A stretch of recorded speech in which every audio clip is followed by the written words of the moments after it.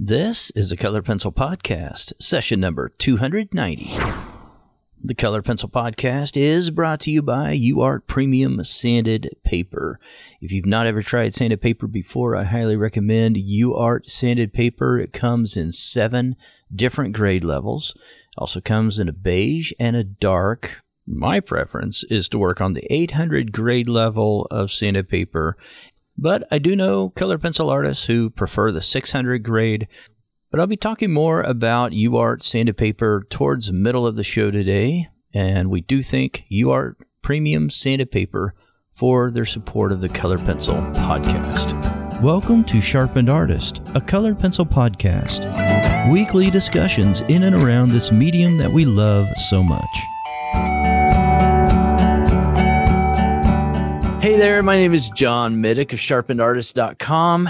Welcome back to the show. This is the Sharpened Artist Color Pencil Podcast. I've got Barb Soteropoulos joining me. So Barb, welcome back to the show. Thank you. So today we're going to be talking about color choices and color matching. Now, I know this is something that a lot of my students ask about. And they want to know what and how to improve in making the correct color choices. Colored pencil, it's a funny thing because we've got these semi-transparent layers that we usually build up to create these colors that we want.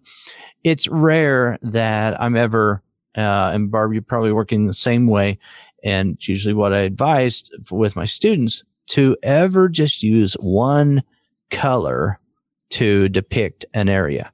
That's not what we see in reality. Life around us, we don't see just one color ever, hardly. So we see a whole bunch of colors. We see a spectral range when we look at one particular hue, and we want to depict that in our artwork as well.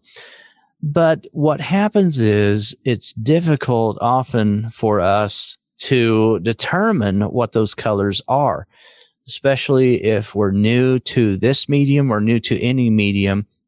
That can be a difficult thing, right? Just figuring out what those colors are. So Barb and I've got a particular example of how this can go terribly wrong and what you can do about it. So color choices, it's something that if you're familiar with me at all, and especially if you're one of my students, then you probably get tired of hearing this. But I usually, and I say it in a kind way, I hope I do, but I usually say, don't worry about the color. Someone will say, what color? Don't worry about the color. And I'll say, don't even think about the color, And then I'll say, it's a red, or it's a blue, or it's a lavender, or it's a gray or something, Don't think about and don't worry about what particular type of hue that is. It doesn't matter. The tonal range is what you're trying to achieve in your piece. So recently I decided, and once in a while, I decide I'm going to get a little creative, and I'm going to go outside of my little bubble here of doing portraits, and I'm just going to try my hand at a different subject matter. I've got this nice little panel on artifacts. It's some watercolor that is fixed to this artifacts board. And I thought, hey, I'm going to try a landscape. I love landscapes. So I love looking at landscapes. I love artwork that's done on landscapes, or done I love landscape artwork. And so I got my reference, not that far from my house. I took some pictures and of this little area that I enjoy. And so I tried this, and I started out with a watercolor colored pencil. I was using the Caran d'Ache Museum Aquarelle pencils. And so I went through this landscape and did that underpainting with those water-soluble pencils. And then I went on top with the new palette of the Luminance pencils and a few of those, and went on top of it and added some solvent. And by the time I was done, I made this complete mess. Seriously, complete mess. And being hard on yourself, no, it really, Barb's being kind. It really was a complete mess. And I was just like, and I was so just done with it and so exasperated with the whole thing. Because I just thought, I had this vision in my mind. Oh, this is going to be such a beautiful 5x7 little intimate landscape here, and everyone's going to look at this and just marvel. I didn't go that far, but I was thinking it was. That one up in your head. What's that? You really built that one up in your head. Yeah. No, I really didn't go that far with it, but I was. Yeah, it's going to be a masterpiece. No, but I was really excited about it, and I really did think it was going to look nice. And I was just thinking, wow, this is going to be great. And oh my, I was so disappointed because it just did not look any good at all, and still doesn't. And so there were some key areas that I just really didn't do very well in. And here was the frustrating part. Now, I know if you're new to colored pencil art or any medium that you're not familiar with, or a subject matter that you're not familiar with, that you can relate to this. I got to that point where I didn't know what to do. I didn't know how to fix it. And that's not real common for me to get to that point. It really is not. The worst thing that I can do when I get to that point is, number one, to give up. Number two is to ask my family what's wrong with it. Don't ask people that are going to be totally brutally honest without an answer, because I could ask my oldest daughter and she would be like, oh yeah, it's pretty bad. My youngest daughter would actually give me some good feedback, but my oldest daughter, and you probably have somebody like that in your life. Don't ask those people. Because unless you just want to, wallow in self-pity or something. But anyway, if you ask the point of us talking about this though today is, if you ask the right people that can actually help you with these things, with your art piece, have a second set of eyes, then you can have a renewed perspective on it. So I phoned a friend, sent it over to Barb, and I said, what is wrong with it? I don't remember what I said. I was so exasperated at that point. I was so frustrated. Really and I asked Barb, I said something to you, and then, and you got it, and you gave me some very helpful advice. She went above and beyond and pointed out things to look at and circled it. Sent a diagram. You really did. It was really, really good. And after, what's that? The diagram with notes. Yeah, it was excellent. Reference images. There was an index. Yeah, I went a little too hardcore with it, maybe, but no, you did not. No, you did not. It was just, I felt like I needed to Venmo you a couple $100 or something. No, I'm just kidding.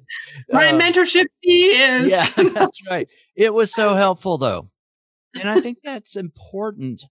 If you don't have somebody like that you can talk to and get some feedback on your pieces, then it's tough. It's tough if you're just relying on your own critique sometimes, especially when you're doing a new subject matter. And I knew Barb, she knows how to do landscapes. So what did you say was the biggest problem with it, Barb? I think it was the background, right? I don't even remember now what my feedback was. I probably should. With that big buildup, she's like, "I don't. What is this? When did this happen?" I remember telling you that I thought that you were being too hard on yourself. First of all, because I think the email that I got my emotions. My feelings are valid. Yes, John, your feelings are valid. Your feelings. It was like more feelings than I was used to getting from you. I was like, whoa, that's hilarious. I don't know if this feels like maybe I should be calling a psychologist to help you out with this, or no, I'm just kidding. Yeah. Let me see. Yeah. What I said, Barb, if you remember, is, and I'll show it here on the video if you're looking at the video. I like this. What's wrong? Don't give me compliments. Did I say that? Let's see. Where is that? Your second sentence. You're like, oh yeah. I said, what's wrong with this? Please don't give me compliments on it. Just tell me what is wrong with it and why it looks so ugly. Yeah. Like, oh, easy. I think so here's what happened. I was at this point, guys, where I couldn't tell what was happening. I had lost all objectivity, and I was so connected to the piece, and something didn't work out right, and I could not tell what was wrong. I couldn't figure out what had happened. Okay. And so I knew I wanted to ask someone who could help. And so that's the reason why I sent it to Barb. And that's what I said to her. I said, what is wrong with this? I said, I would love to talking about being able to do landscapes. This is something I've been studying and wanting to do for a while is landscapes.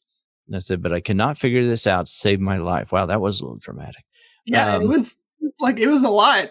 It's a 5x7. Maybe it's too small, or maybe the land needs to be lighter in color. I just found my diagram I sent you here now. Yeah. So the funny thing is that, all right, if this had been a portrait, I would have known exactly what was going on. I would have known precisely what to change and what to fix. Change the subject matter on me though. And I got totally lost, and I was just like, I don't have the experience to even, figure this out. And I was so connected, so close to this piece emotionally that it was just like, I can't even see that. I can't even figure out what is going on. I know it doesn't look right, but I can't figure out why and where I need to work on something. And maybe you can relate to that. I know some of you can, because that's what happens to us when we're so close to the piece. If it's a new medium or a new subject or whatever, sometimes you just don't know. You don't have enough experience to say, oh, this is what's wrong. Yeah, I think one of the notes that I'm looking at that I gave you here was just the idea of like atmospheric distance. So that's not like, if you're focused on subject matter like portraits or things that are always, the focus is always really up close. You're not really ever dealing with atmospheric distance and what not too much. No, right. Yeah. So what can happen when as objects move further back in space, and right. Like I think I gave you a photo example of a mountain range and how it's like darker up close, and as it recedes, it's going to look lighter and that sort of thing. And right. I think in your particular drawing, you had a lot of warm tones in those trees in the background area, which was actually like this weird thing where it was making them pop forward more than they needed to. Yeah. So exactly. Yeah, there was a few things going on there, but well, one of the best things you said was you were talking to me about, and she did do this very nice diagram of what was going on, and I will share that over there in Member Circle. What's interesting about that is that some of these things I knew intellectually, but when she said it and she applied it to my drawing, then it was like, oh yeah, of course, especially about color and value. Yeah, I made these this tree line back here, something that looked like it was in the foreground. It was just like the same value even as some of the foreground.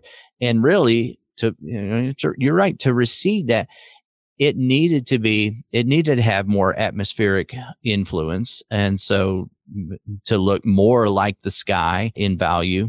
Yeah, once that was pointed out, that was the biggest thing to me. That was the biggest revelation. Yeah, of course. Like, yeah, these trees look like they're right out here. I'm ready to touch them. That was one of the biggest things right there. Yeah, totally. I think that was maybe the biggest thing, was that it just needed. But I think, and we were talking about this earlier, but what tends to happen sometimes when you switch to different subject matter is you're not really, anytime you're creating anything with art, you're trying to duplicate reality to some extent. Right. Yeah. So, and the rules sort of change when you're dealing with portraiture versus something like a landscape. It's definitely, you can try and replicate things the way you see them, but you also need to sort of apply knowledge of how they actually are to kind of like help recreate that in a medium. So it's I think that's pretty much kind of just what ended up happening there, is you sort of like focused in on that one area, because we actually watched your time-lapse video and like pinpointed the point where you should have stopped. Yeah. in that one spot, but then for whatever reason you thought you needed to kind of go in and do more, and your eye can and there's been enough time between there's enough time that has been between when I did this and us looking at it now, that I don't even recall why I kept going on that, why I kept, working on it when I should have left it alone. Yeah. And I think too, like, I mean, if you look at your drawing versus the photograph that you were working from, I think you intentionally like decided to make some things darker. But what then happened is it sort of affected everything else. And so what I would say and what I would recommend to people, especially if you're not necessarily super experienced in either the subject matter you're working on or whatever, is that if you're going to make those choices, sometimes it's really beneficial if you make that choice on the actual photo. So when you're referencing back and forth, you're not trying to, in your mind, keep in, like, you're like, oh, I'm going to make this tree darker. You need to actually cherry picking. Yeah. You need to make that tree darker either in your reference or apply whatever that lighting change is to the whole image. To the whole thing. Yeah, absolutely. And that's what I did. I cherry picked from, I had two different references for those that may not know. And if you're not over there in Member Circle, you would know, I guess. But I'll share all this over there. But yeah, that you're exactly right, Barb. I was cherry picking from two different versions of the same reference. And I do that all the time in portraiture because you can see different details. But I know what details to leave in and which to leave out. Just through experience, I guess, but in portraits, but not in landscapes. And I was just like, okay, yeah, that looks good. I'll just make the tree line really, really dark. Haven't corrected it yet. I don't know that this will be correct when I put it out there. I would just redo it. Yeah. I think I don't know. I hate to give up on pieces, especially when they're on a board like that. I may try to rework that though. I think it's okay though. Like the thing that I think people really need to hear is that even when you are an experienced artist, there are still times where you either make mistakes or you decide to abandon a piece. Like I try my very best to always like not give up. Right. But like there's been a couple times where I've just been like, you know what, this has really just gone right off the rails. I need to start. And like, it doesn't happen super often, but at the same time, it does happen. And it's okay to, have a moment where you're like, you need to show somebody else. Like, I think almost every artist does that. And again, it's one of those things that you just don't ever hear about because most people are not sharing those experiences. But I remember when we had this conversation months ago or whatever. I remember actually we both were like, this needs to be a podcast episode. Yeah. We after the calm after the storm, we were like, wow, we should record a podcast about this. Yeah, you're right. I value that. I got to tell you, I value that so much. Having people like Barb that I can go to and I don't have very many people like that I can go to. I don't feel like I'm talking about with art. Barb, don't give me that pity face. What is that about? No, I'm saying with my art, I can't. Yeah, exactly. I can't just go and if you're listening today, you might be the same way. There's probably not just like 12 people that you can go to and say, what's wrong with this? And here's what I would not recommend. Don't go on Facebook or Instagram and just put it out there to the world and say, tell me everything wrong with this and how to fix it. You're going to get 10 or 50 different answers and you can't do all of those. I would also argue you're not always going to get the best feedback because you'll get conflicting answers. Totally. And I see it all the time I always talk about the Facebook groups. I'm totally like voyeur of the Facebook groups, even though I don't really participate in them very much. I'm always, surveying them, I guess. Right. I'm just auditing these groups. I'm auditing them. Truly, I am, just because I'm always just really curious to see what people are struggling with and that sort of thing. So today's show is brought to you by UArt Premium Sanded Paper. Now is the perfect time to try sanded paper if you've never tried it before, because you can get 20% off of your order, and I'll tell you how to do that. Just go over to Dakota Pastels and just browse the large selection of UArt products. Add those to your cart, go to your cart, and just type in the offer code UART20, UART20, and you'll get 20% off. Now, that's only good for listeners of the Color Pencil Podcast. Now, if you didn't have time to write that down, just head on over to the show notes, sharpenedartist.com/podcast, and we'll have the offer code for you available right there. Now, in case you don't know, there are 7 grades to choose from with UART sanded paper. So if you've never tried a sanded paper before, this is the perfect opportunity to do that. I can't think of a better time to get started trying out sanded paper. Give UART Premium Sanded Pastel Paper a try and experience the UART difference. And we thank UART for their support of the Color Pencil podcast. Yeah, sometimes too, I want to join in a conversation and 3 other people have said what I was going to say. And I'm like, I don't need to add to this. They got it. Those people got it covered. All right. But I see people quite often, they'll put a piece in there and they'll say, sometimes it's fine and they're really just overthinking it. But sometimes, they'll put it in there and they're like, I need help. Tell me what's wrong with this. And sometimes I want to be like, how much time do you have?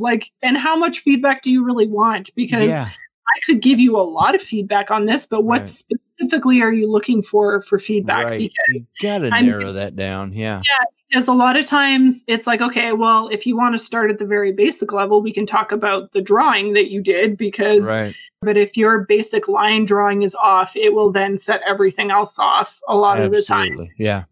And that's just kind of a fundamental, but in terms of, if you want to say I think the eyes look wrong, what is it about that? Sometimes when you're asking for feedback, really zeroing in on a specific part of it will actually help you get better feedback sometimes. Right. It's really good to have kind of either the same person or same group of people that you continually go to. Mm-hmm. And when I say group of people, I mean under 5. If you have a member, exactly. Not like a Facebook group where there's hundreds of members, because there's always the same people that like to give feedback, but you always have to take feedback with a bit of a grain of salt and consider the source of it, right?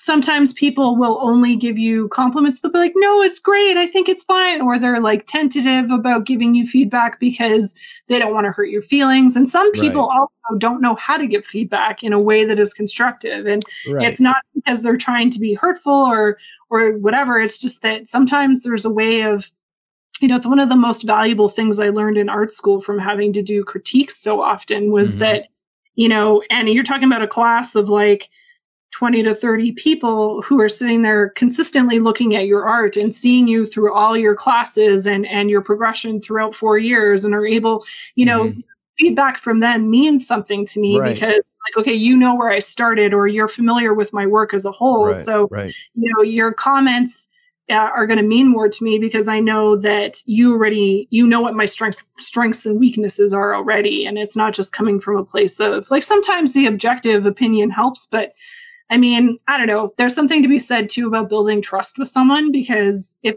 you know that person is honest with you, then you're going to get a lot more out of their feedback.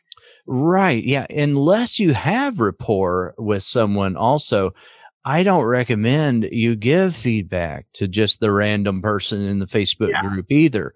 You've got to have rapport with a person before you can start telling them something that is quote unquote wrong with their piece.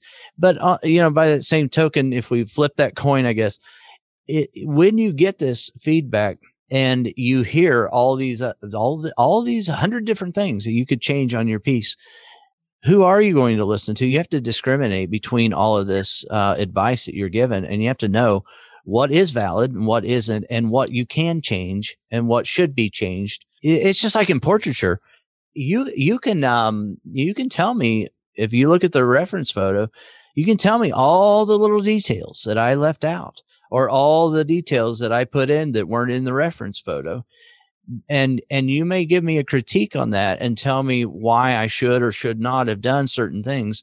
But I'm not going to agree with you on a lot of that because I made independent choices to include certain things and to leave out certain things. And so you as the artist, you have to have at least a little bit of confidence to be able to discriminate between what you're being told and what actually needs to change in your piece or incorporate in your piece.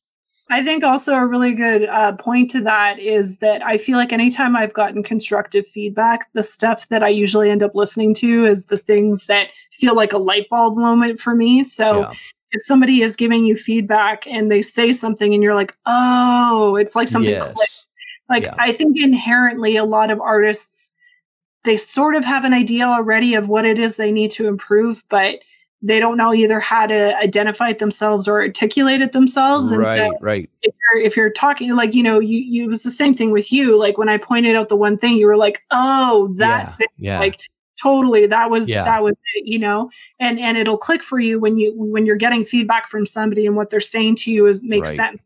To your point, if you're making artistic choices to either leave something out or, oftentimes people are posting feedback on work and you're not seeing the original reference photo. So it can be Yeah. hard sometimes even to give feedback on that when you don't know what you're comparing it against, right? Like you don't know what they're working from. So like I think one of the first questions I asked you in our exchange was to see what your reference photo was. Yeah, and that's a little bit point of embarrassment to me, actually, that I that I didn't send you the reference. I couldn't believe that. I actually, I just had a mental.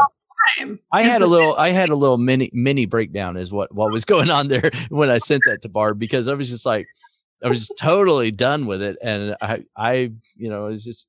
It was a cry for help. It was like most of our emails were like, "Hey, do you want to intervention call?" Is what it was. Super normal, and this was just like. So anyway, yeah, I should have sent the reference photo. That's one of my big pet peeves, though, is someone will ask for help and they don't give me the reference photo or what they think is wrong or what they're trying to achieve.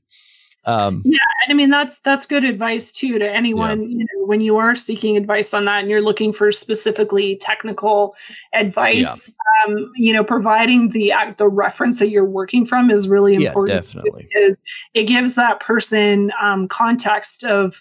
I mean, it's not that you can't give advice without it, but when you can see the reference, it really helps be able to be like, oh, okay, well, this is like, especially when you're talking about color and value specifically, right. It really helps helps you be able to give that person more direction. Whereas, I mean, you can look at even portraiture for that matter. I mean, I've had people send me things before and be like, okay, I'm trying to do this portrait of a child and it looks weird. What's wrong with it? And, first of all, one of the first things I tell them to do is turn it upside down. Yeah. Which sounds funny, but it's like, start looking at it from a perspective that's different than the way that you've been looking at it, because it's like that, they have them in like newspapers and stuff all that time. It's like, which one of these things is different between both? Right. And it's that sort of thing, right? Where you're doing this comparison of like, okay, well, the eye is here and in my drawing it's here, like once you see that, you can correct it. And I mean, you always want to flip it back the right way again. But I find when I'm struggling with a drawing specifically, just trying to get, even if you're able to like mirror image it somehow, like mirror image is a really big one. It really is. Whatever you can do to sort of flip that image and look at it in a way that you haven't been looking at it for the last however many hours will wonders in terms of like the actual drawing itself.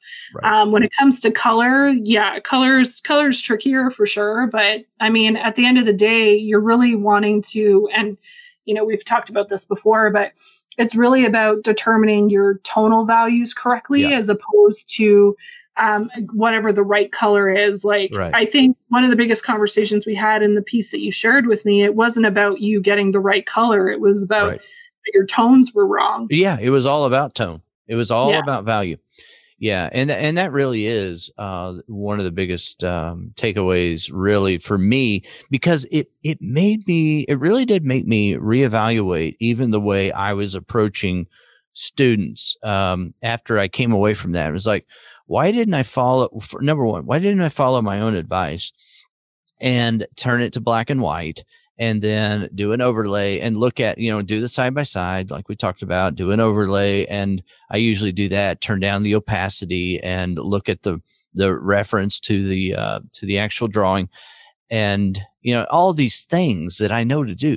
And I didn't do that. Instead, I panicked when it didn't meet my vision and I couldn't tell what was wrong. I had a blind spot there for a while. But I had these tools in place that I know how to do those things. But when you swapped it with a different subject matter, I just got totally lost for a moment.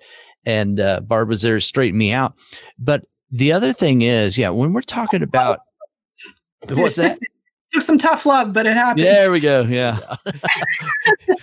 But with regard to, you know, trying to figure out the exact color matching is a skill. It's a valuable skill. Anytime somebody starts talking about or putting too much importance on color, the shape matters, and then the value matters after that, and then the color. And so if you're hyper focusing on the color and you think that that color is going to somehow transform something in the piece, it most of the time won't. That's usually just a conception in our mind. You know, it's just something we kind of made up in our mind. The value is going to matter so much more. In fact, I've had sort of this like renewed appreciation for value, tonal structure, and value, and all of these things that make up the entire composition. And I think it kind of started, Barb, honestly, with when I had that problem with this landscape. Started going back to portraits then after that. Another reason why it's good to explore sometimes and go outside of your comfort zone and do other subject matters from time to time. But when I started looking back at portraits and things that I was currently doing, I started thinking more and more about that. Like, okay, the value structure here is so much more important. And then that color consideration is something that I'm going to worry about towards the middle and then towards the end of the drawing, and not at the beginning at all. If you're just starting out, you will get there. Don't worry about it. But it's something I don't even hardly think about, to be real honest. I don't think about it a whole lot until I get to towards the end of the drawing process. And I think, okay, now I got to shift this color back. I know I was working in complements earlier, or I was working just in, I don't know, a monochromatic or some kind of grisaille thing where I was just worried about values. But now I got to think about color, and I will shift it to wherever it needs to be for that final rendering. But I know in the beginning how it feels. And I know you're just like, oh, but I don't even know what color to use. Here's the thing. Just ask yourself, think about the primaries. Is this a red, yellow, or blue? And if so, then what kind of red, yellow, or blue? And make a good guess on that. It's not going to be perfect. It never will be perfect. Do some test swatching with that on a test sheet of paper and look at it and compare it and say, okay, is this pretty close to what it could be? But don't hyper focus on that, and don't say, oh, this is not the exact blue. I got to keep searching for that exact blue. Because in my opinion, it just doesn't matter. There will come a day, and you may not believe this right now, there will come a day that you will grab the pencils and it'll feel like magic. Because sometimes it's felt like that to me. Maybe you can relate to this, Barb, where I'll pick the pencils and they'll be right. And, right in my mind, I would be like, wow, I nailed that color match right there. And that will come with time. It gets easier. But, and in the beginning, I try to simplify it. And I just say, I need a blue, I need a red, I need a yellow. And then I try to oversimplify it. I think to that point, there's a lot of value in even when you're first starting out, purchasing a limited palette in a colored pencil set. So, for example, I know sometimes, people always want to go for the 120 polychromos, but I mean, you can buy a set of 12 and learn a lot. Yeah. And actually, I would argue you would almost don't learn more because you're forced to learn how to mix color and adjust values to get a certain color, as opposed to just relying on the pre-mixed color there for you already, right? That's very good advice. Yes. Yeah, I think, and it's also less expensive. So if that's an issue for you, just trying to experiment with different brands and that sort of thing, it's a really, really good thing to just try using a limited palette, and it can actually really push you to learn things that you didn't think you could. I would also say too, I was just thinking about this as you were talking just now. In your image of the landscape, like there are certain things in colored pencil that are harder to render than others. So, I mean, that's maybe kind of an obvious statement, but I mean, you're trying to render mist in a landscape, and Right. doing portraits, like portraits, there's not a lot of what I'm going to Mist. call Not much mist in portraits. no, but it's very very Nostrils, you're not dealing with something that is translucent, let's just say. Right. Yeah. Right? Like it's a lot more concrete of a subject matter and solid of a subject matter. So when you're dealing with something like, again, atmospheric distortion or some sort of mist, there's a, like I always think, coming from painting, I always think, okay, I know how I would do this in painting, but I would have to approach it completely differently for colored pencil. So, and I mean, it's the same thing, like, most colored pencil artists know that especially if you're dealing with an area that's very white, you would leave that area white. Whereas for painting, for example, you could also just leave that area white, or that you could later go in and paint over it if you really needed to, right? Like you layer differently in colored pencil. And so when it comes to recreating these effects in atmosphere, especially, it can be a little bit tricky, because you almost have to, and this is kind of where the analysis part of it comes in, you almost have to like either do a test first of all, or really study your reference and think, okay, how am I going to attack this? Like, how am I going to recreate these colors? Because you can't always layer lighter colors over top of darker ones easily. Or, sometimes what comes into play is knowing what happens when you do put a lighter color over top of a darker one, or vice versa, right? So it's having a little bit of knowledge when you're doing more complex subject matter like that of what your medium can do is part of the process as well. Yeah, absolutely. No, that's a very good point. And that just comes with experience. I mean, you feel like in the beginning, everyone knows more than you, but they don't. They just have experienced more failures than you have. And you're experiencing your failures right now. And they're micro, we're not talking macro scale here. We're talking about tiny little incremental steps that you can characterize as failures if you want to. But there's really no failure at all if you're learning from it, right? You're actually just getting feedback and learning what is not working. And so you cross that off the list and you keep going, you keep working on it, and you'll figure out something that will work.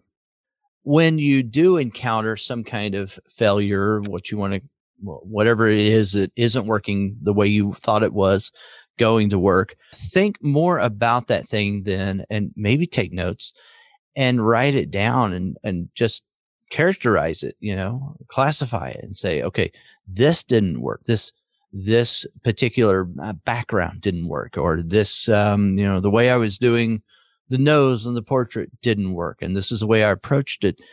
Refer back to those notes and the next time that you do that next study, or practice on, in a sketchbook or something like that, something you don't care about, and practice only noses, or practice a tree, whatever the problem area is. And it will become something that is nearly second nature, or it will at least get easier the more you do it. Yeah, totally. I think there's a lot of value in sketchbook work, and I think sometimes with colored pencil, it sort of gets there's a lot of focus in the colored pencil community, I think, on the finished pieces and the bigger finished pieces. But I think, as artists in general, using sketchbook work is actually really, really beneficial. And it's times like that, like you can practice doing an eye. Like, not everything you do has to be this giant finished piece. Like, you learn so much in those smaller drawings and those smaller pieces. Just because they're practice, and because there's a safety in being able to do something and not worry that I just used this giant sheet of expensive paper, and now you know what I mean? Like, give yourself that freedom to be able to practice in a space that's sort of smaller and safer, I guess. And I mean, even anything you need to share with people, like, don't feel like you need to share that on your social media or whatever. Like, I mean, share it if you think it's valid, but I think this experience for you, I think for sure was I think it makes you a better teacher now, because having had that experience, because you sort of Yeah. put yourself in the position of maybe some of your students, like, and I think Right. for a Right. lot of artists, if you're in any kind of position where you're mentoring, you sort of sometimes forget what it's like to kind of start from a certain point, right? So Absolutely. it can be valuable to have those moments where you're struggling, because Yeah. you realize that you're pushing yourself, right? Like, I think for Right. you, you know, you're so used to doing portraits, and you've done obviously quite well at them, but it's like now you're doing this new subject, and it's like you're used to having this, I guess, satisfying response when you finish a piece all the time. And I think for Hmm. you, it was this like pushing you completely out of like an emotional comfort level, because you're like, Right. what Right. Right.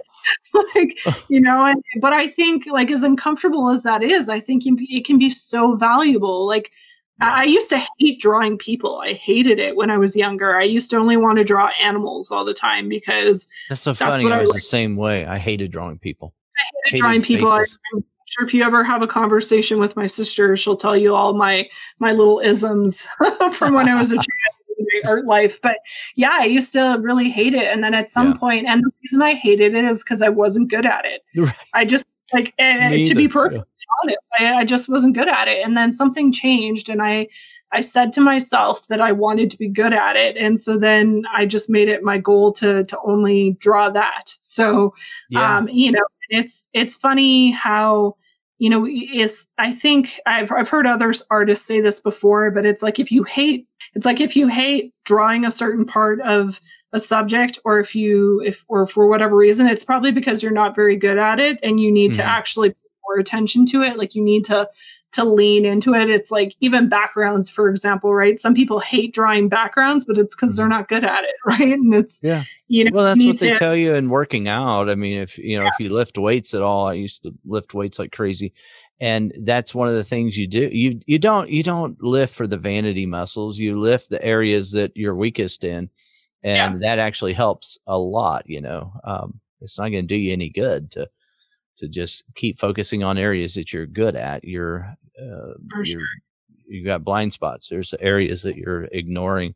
There's this concept of the curse of knowledge, and that it happens to all of us. If you're writing a blog post, if you're making videos, if you're teaching students, in person or online, whatever it is, you get to this point after you've done something for so long, and then you start teaching it or talking about it, you forget what it feels like to not know those things.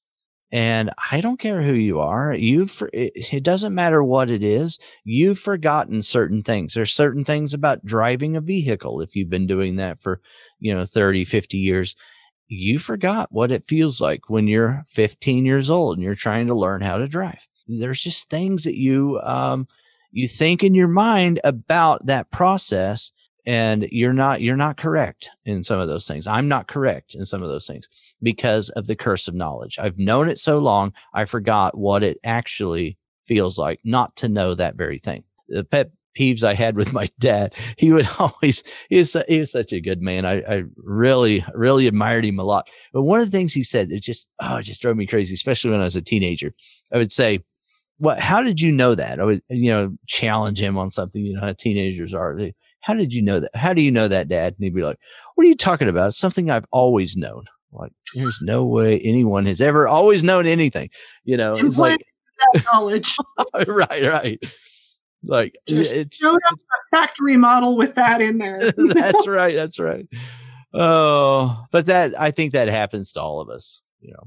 Yeah, I think it's true. I think there's a lot of things that, I mean, when we talked about this in another episode, just the idea of, being able to analyze your artwork and that sort of thing. And I think what can end up happening is, like you were saying earlier, you can end up doing something wrong, and you just continue to do it wrong. And it may just be because it's something that you've never really wanted to address. And unless it comes Right. up for whatever reason, then you just continue to do it that way. And that can be said for artists who are experienced too. And it's Yeah. almost harder when, you talk about the curse of knowledge, but it's almost like the curse of ego to some extent too, Oh, yeah. because Oh, yeah. because you think that you know this thing. And so if somebody questions you on it, you're like, well, what do you mean? I know how to do this. It's like, do you though? Like, Right.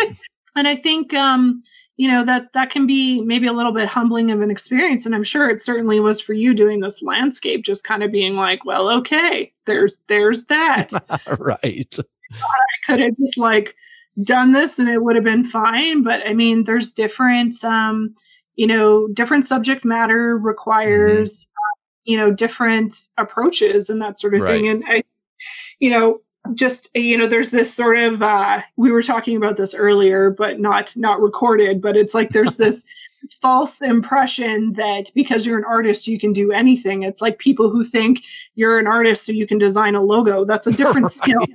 Like, being a graphic designer is a different skill than being an artist. Definitely. Like, I tell you that firsthand. Like, just because you can, design a logo, it doesn't mean you can do a painting. Like they're not interchangeable. So no, they're not.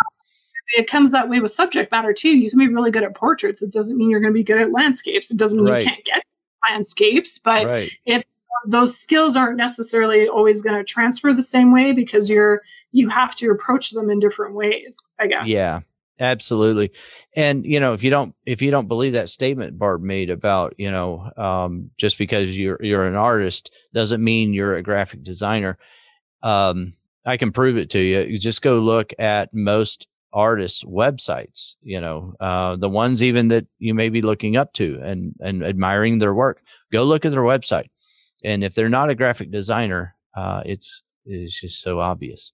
I mean, if you're even using a good template, it's obvious because you don't even necessarily need to be a good graphic designer anymore. There's a lot of websites that have true. It figured out for you. So, true. Yeah, but there's enough of them that just didn't focus on that enough, and they're putting some pretty horrendous looking websites up there. So not that mine's the best ever, it's not, but I mean, when I look at fine art artists' websites, a lot of them that I see they're just awful, just so awful. But anyway, that's a totally different show.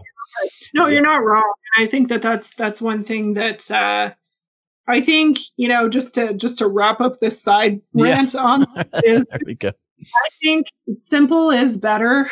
Yeah, and so I think, and if at any point you can use a template, try to. Yeah, exactly. Because I feel like there's a lot of really nice ones out there, but simple is always better with those kind of things. But anyways, back to our regularly scheduled topic here. Right. Okay. So we talked about using a limited palette, which I think is very important. So let's talk for a second here, Barb, to kind of wrap up, I guess. But studying color theory is one thing, and it's important.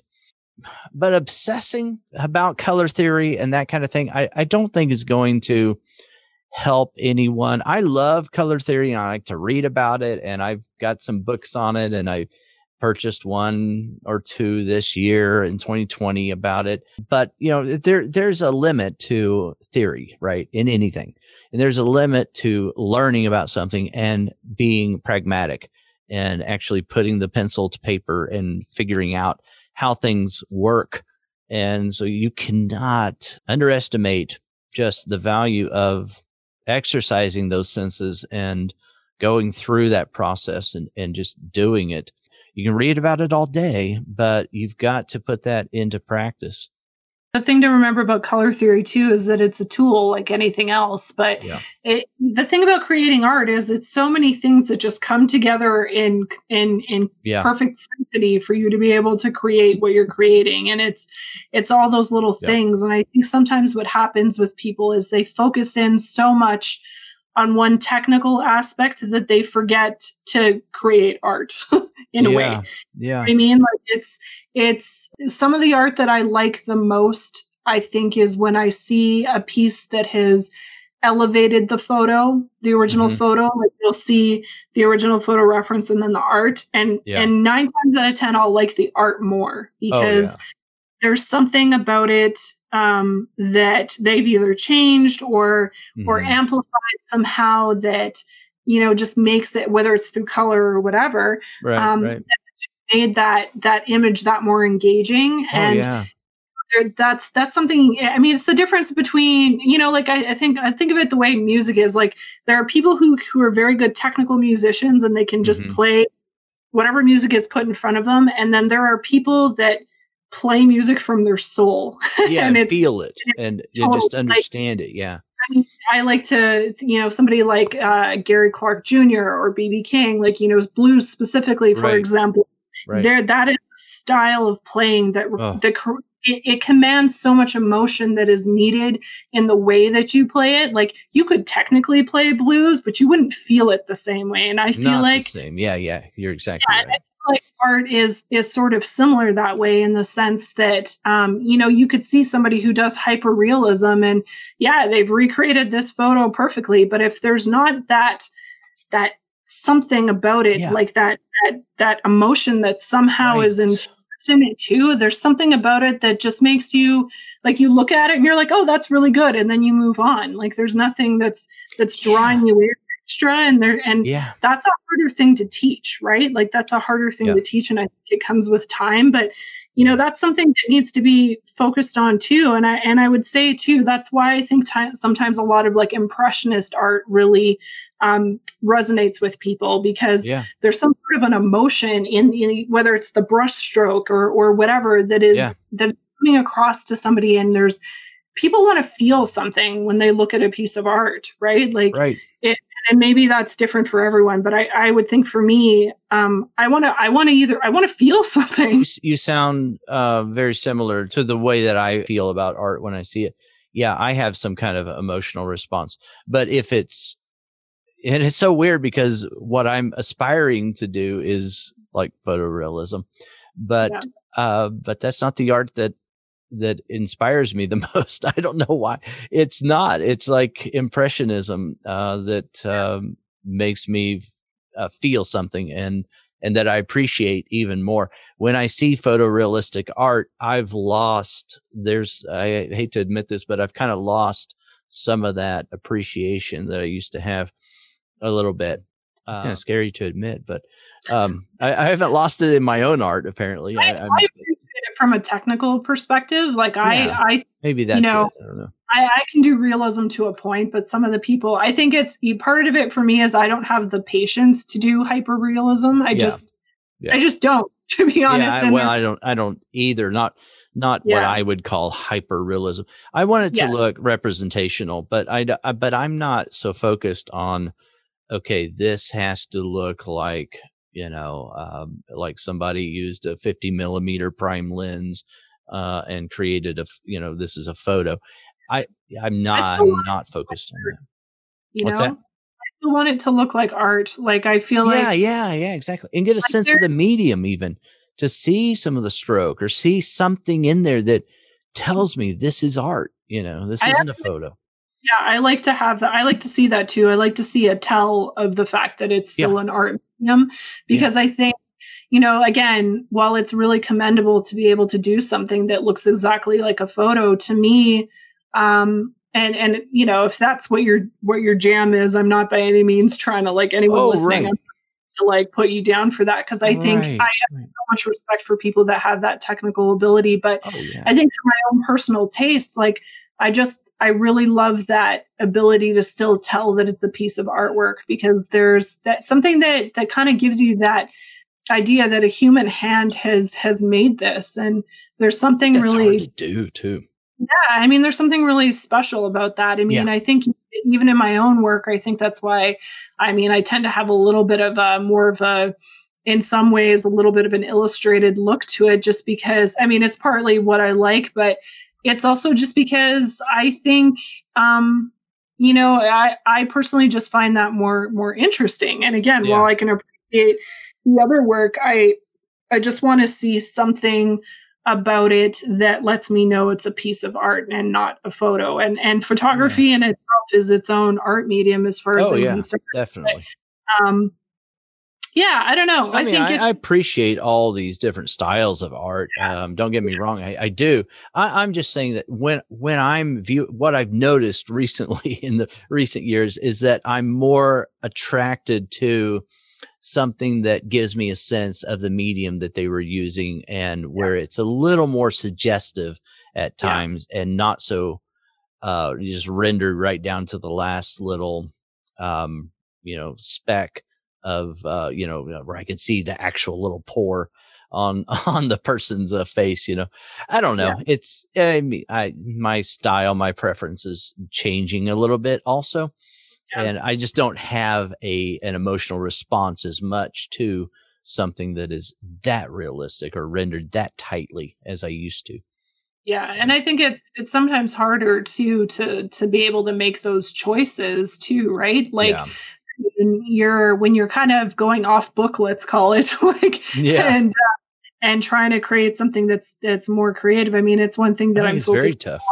Yeah, I'm focusing on that a lot more in my own work, just in terms of like, what is my creative interpretation of this? Like, what can I bring to this image or this piece of art that wasn't there before? And it is the thing that I really like about illustration a lot of the time, because those restraints aren't there in that particular style of art, right? Like when you're dealing with realism, there's this sometimes this thought that you need to stay within the bounds of realism. But I mean, Right.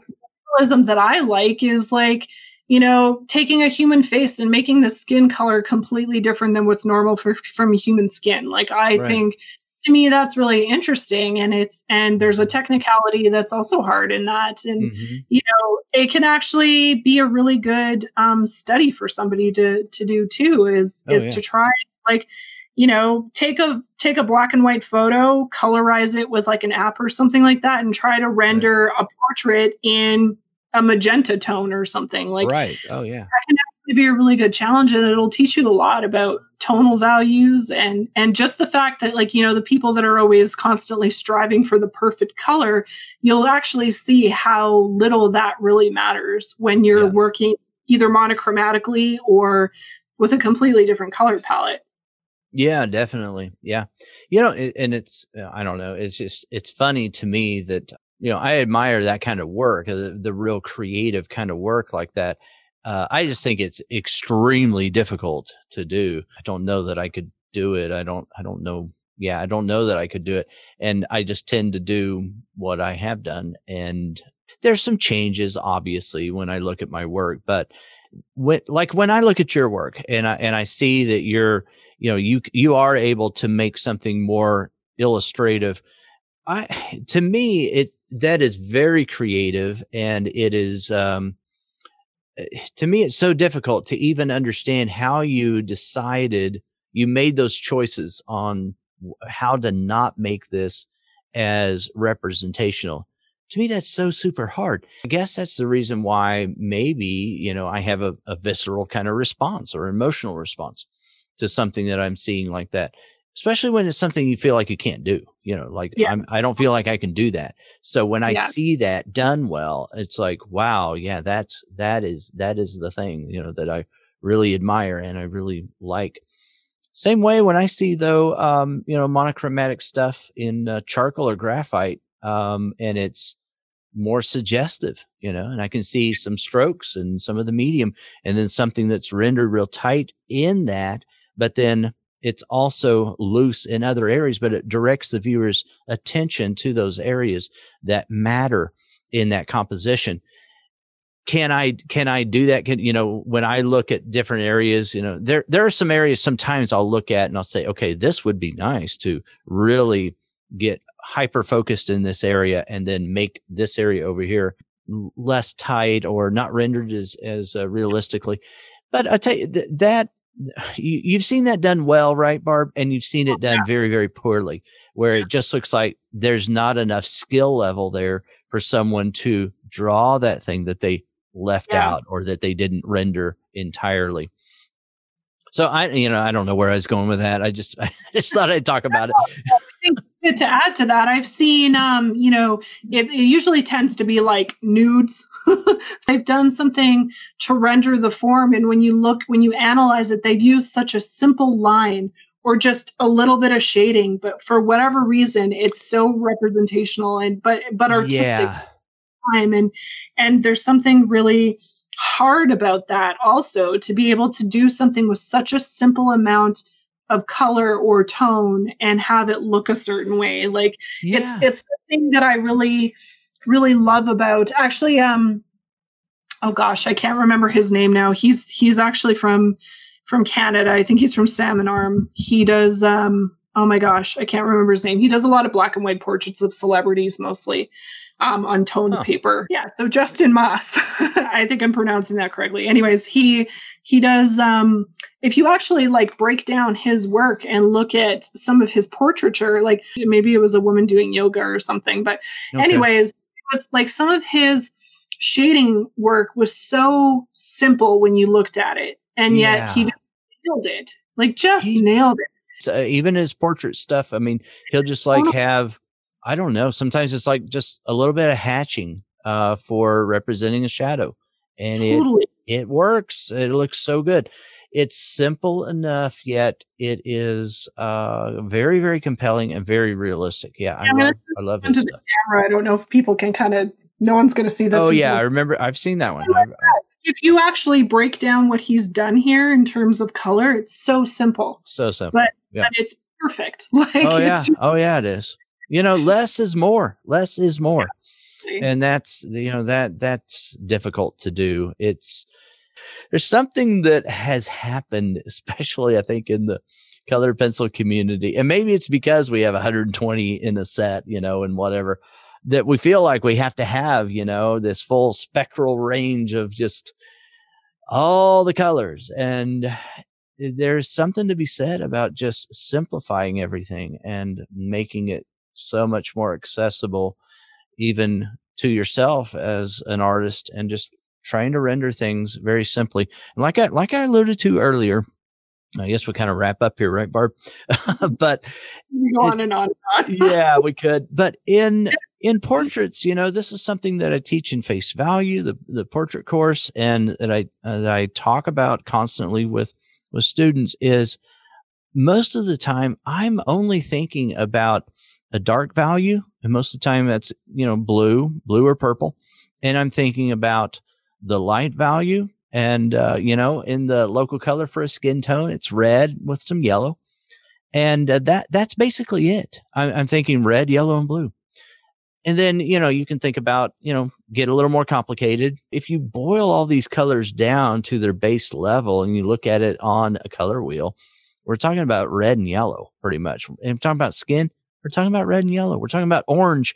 But if you draw it with orange, it's going to look so ugly and it won't look like skin. But if you use red and yellows and you think about it in that way, when you're choosing these colors and you're thinking about how much or how little of the chroma it needs to be seen here in the lights. And then when you get close to the mid range, you can put in, you know, some more purples and things like that. And you get over into the dark shadows, then, you know, you're going to think about darker reds. You're going to think about darker blues and things like that. I don't know. I guess maybe I'm just a real simple guy, but I just try to simplify it and just think about it in those terms. Just think, you know, what would this look like if it were easy? What would this look like if it just wasn't so complicated? And I don't like these big, long color charts about, okay, here's how to get to this particular skin color. And that may work for some people. I'm not putting it down, but what I'm saying is it doesn't have to be that complicated. I think if you actually challenge yourself to use a more limited color palette, you actually can see how much you will get out of it. Like that's one Yeah. thing I learned with doing the Art Snacks challenges every month, like with the subscription box. Is so the whole point is that they send you get like I think it's like 4 or 5 or 6 products depending on what's in the box that month, Yeah.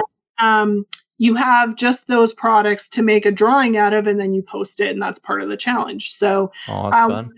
yeah, one of the things that I thought was really valuable about that is oftentimes I would get, like not often, but every now and then I would get a group of colors and I was like, how am I going to make something out of this? Like just because I would hate the color combination or whatever. Yeah. But I actually I really took it upon myself to like embrace that part of the challenge and just say, okay, so now I need to decide what I'm going to draw, and I need to make decisions on how much of each of these colors I'm going to use. And also, can I get more than just these 4 or 5 colors out of combining 2 colors? So, in some cases it's like, okay, well, I've got a red and a yellow here. Well, now I automatically have another color because I can get an orange when any range of oranges throughout that. Right. So, sometimes when you're working with limited color palettes, it can actually push you to learn more about color because you're so limited, you have to start trying to be more creative about how you end up getting the result that you want. Right. And I did a whole a Patreon post for my patrons that was just on color palettes and just the idea of like how to determine a color palette and how to like use that in your artwork to try and do things more creatively. And I think, even if you're trying to do something more creative with your artwork, I talk about setting up a mood board for yourself before you even start the piece. So like get your reference photos together, figure out what you want to do, and then determine what color or overarching color you want to use. Mm-hmm. I mean, this can be good if you're planning a series of pieces. Mm-hmm. Thinking about, okay, do I want the overarching color theme through this to be a green or a blue or whatever, and then building it around that. There are certain things you do to use color to your benefit in other ways too. And again, the limited color palette I think is really valuable because you can just learn so much from it. I think people that are worried about having enough colors, colored pencil does not mix as easily as paint, granted, but spending some time even experimenting again in a sketchbook, combine different colors together. Right. See what happens when you combine this color green and this color blue. Like, what kind of creations are you going to get? You're gonna learn so much more doing that. I totally agree with that. And here's the other thing, though. It is going to push the limits of what you think is even possible. You're going to notice what you're lacking. And that is very valuable. You're going to say, oh, man, if I just had a particular pink heading towards a purple, then this would be perfect right here. And you're not going to know that as easily if you've got 120 colors and you think you can just use all of them. When you're forcing yourself to use a limited palette, there's so much that I've learned just by doing that, forcing myself to mix that color and to actually create that color. The other thing is use your opposites. Use your opposite color to create your shadows. Don't go to whatever you think that shadow is or just, think, okay, it's a shadow. I'm just going to use gray. Please don't use black, but just try to use an opposite to whatever, use the complement to whatever color that is. And you're going to learn so much more than what you currently know about color theory. And you're just going to build on that knowledge the more you push yourself in those areas and you keep doing it. So we'll have several things that we'll link up in the show notes over there. So take all the notes for you. Go over to sharpenedartist.com/podcast. This is a weekly show. If I haven't said it lately, I really appreciate you as a listener. Thank you so much for coming back here and being faithful, listening week to week. I will talk to you again next week. And until then, stay sharp. Bye-bye. Thanks for listening to this week's episode. All the show notes can be found at www.sharpenedartist.com.